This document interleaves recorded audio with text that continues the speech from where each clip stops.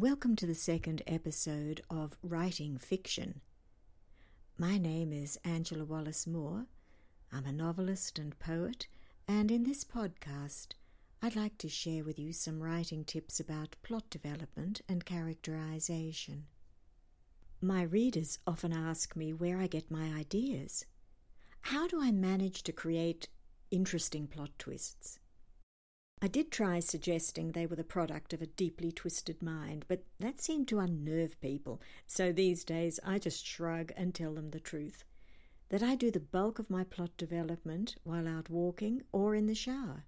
And somehow it all seems to well up from the subconscious sooner or later. Sometimes I get stuck, but I've learned to trust the process, and eventually the snags clear themselves and the work continues. Many writers have their plot completed before they write. For my part, I find that it's an organic process, and it varies according to what I'm writing. I'm certainly no J.K. Rowling, who had the entire Harry Potter series designed in her head from the beginning. Here's an example from my own work.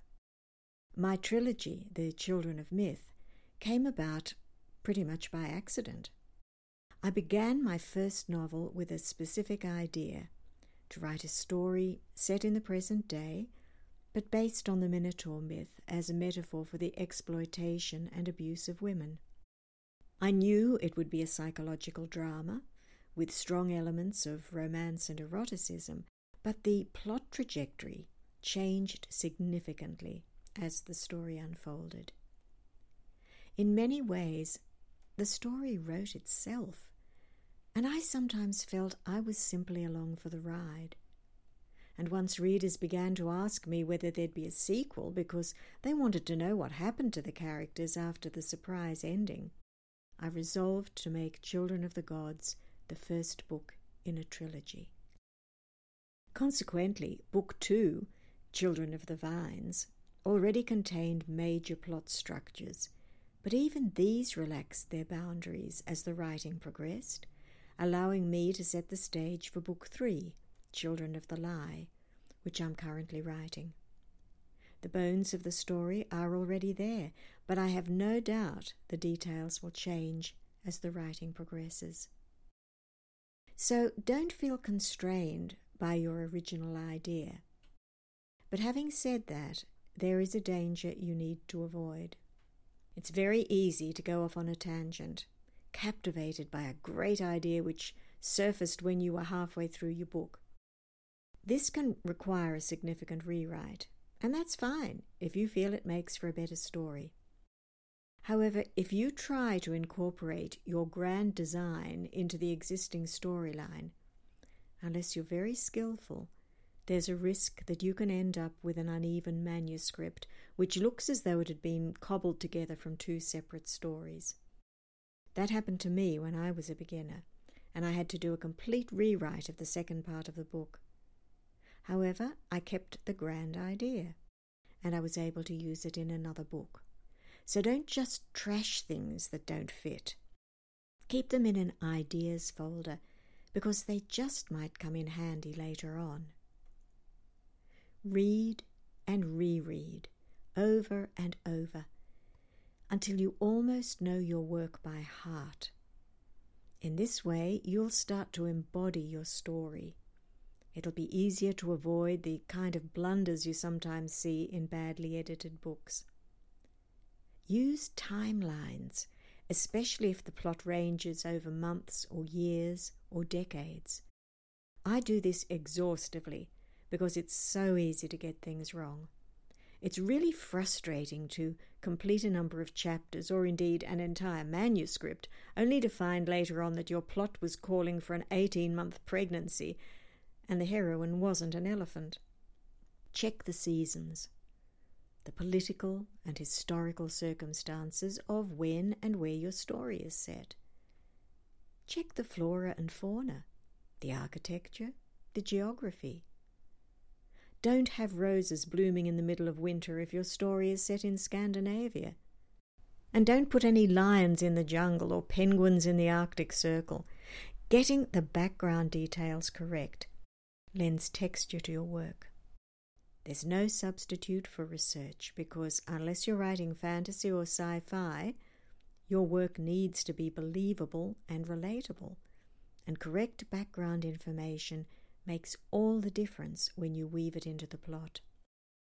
The historical background of the World War II invasion of Crete in Children of the Vines is a case in point.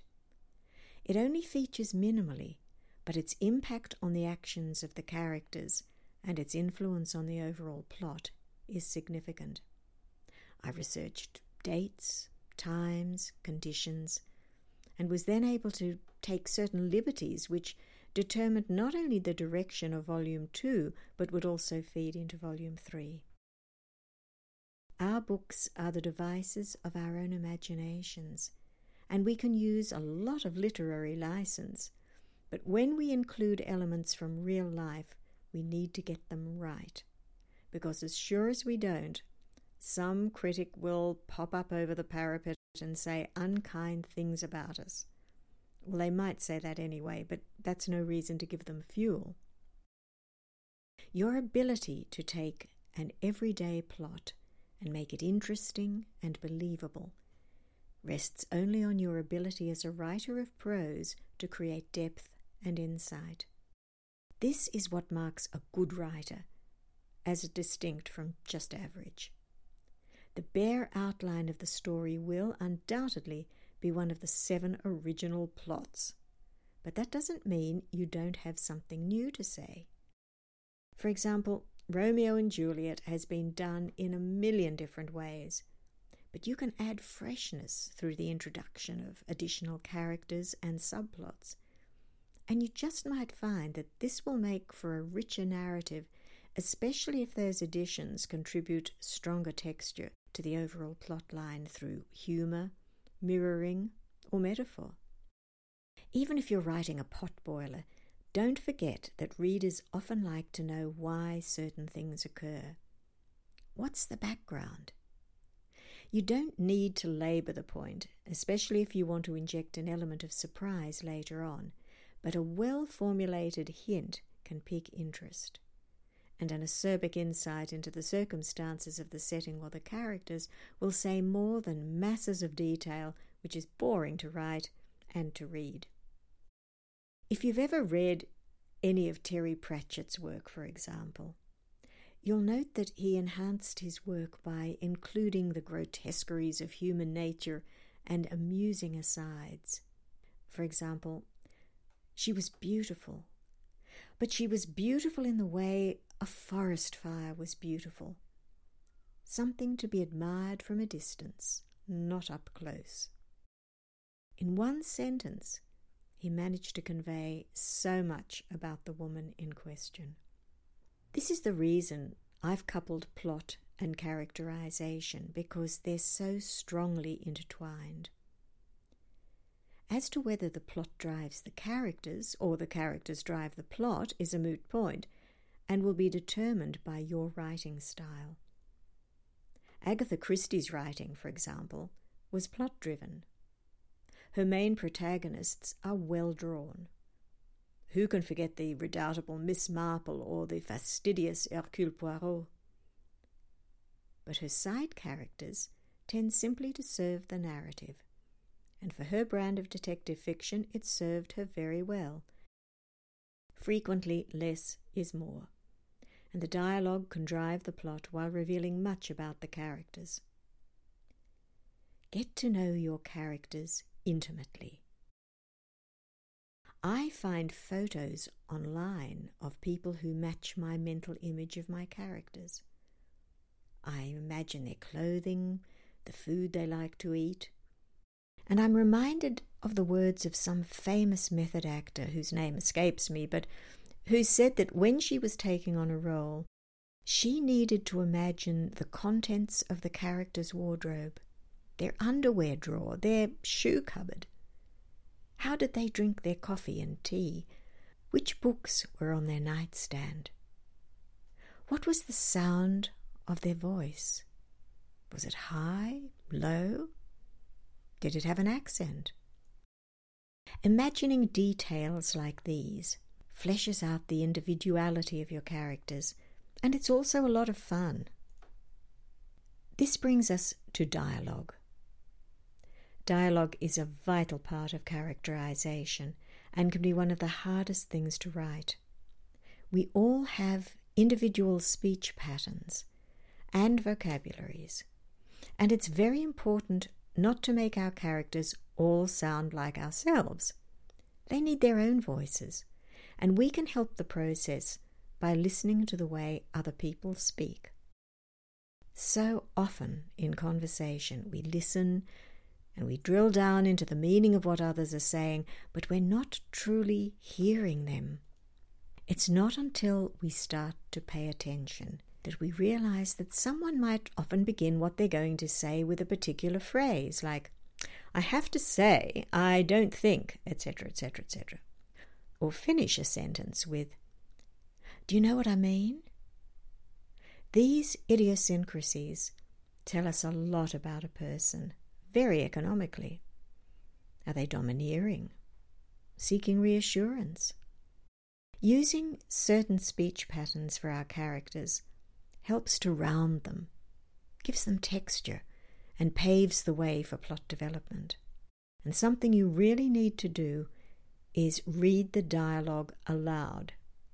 We tend to write very differently from the way we speak in real life. So by reading aloud, we can spot when the dialogue sounds too formal or contrived. Try using a different voice for each character to fit the personality. This will give your work more polish. Of course, your characters come from your life experience, people you've known, and above all, your own subconscious. But like a good method actor, you need to allow the characters to take over when you're walking in their world. I'm a very visual person, so I view the scenes I'm writing almost as though they were movies. I see where the characters are standing or sitting. I see their body language. You might be different. Perhaps you're more audile, so auditory images rather than visual or motor images will dominate or are unusually distinct. Whatever your process, work to your strengths and work even harder on your weaknesses. Read and reread. Research, listen, observe, and you'll reap the rewards. In the next podcast, I'll discuss atmosphere and pacing. Until then, always remember that moderation is everything. As Terry Pratchett so wisely suggested, just erotic, nothing kinky. It's the difference between using a feather and using a chicken.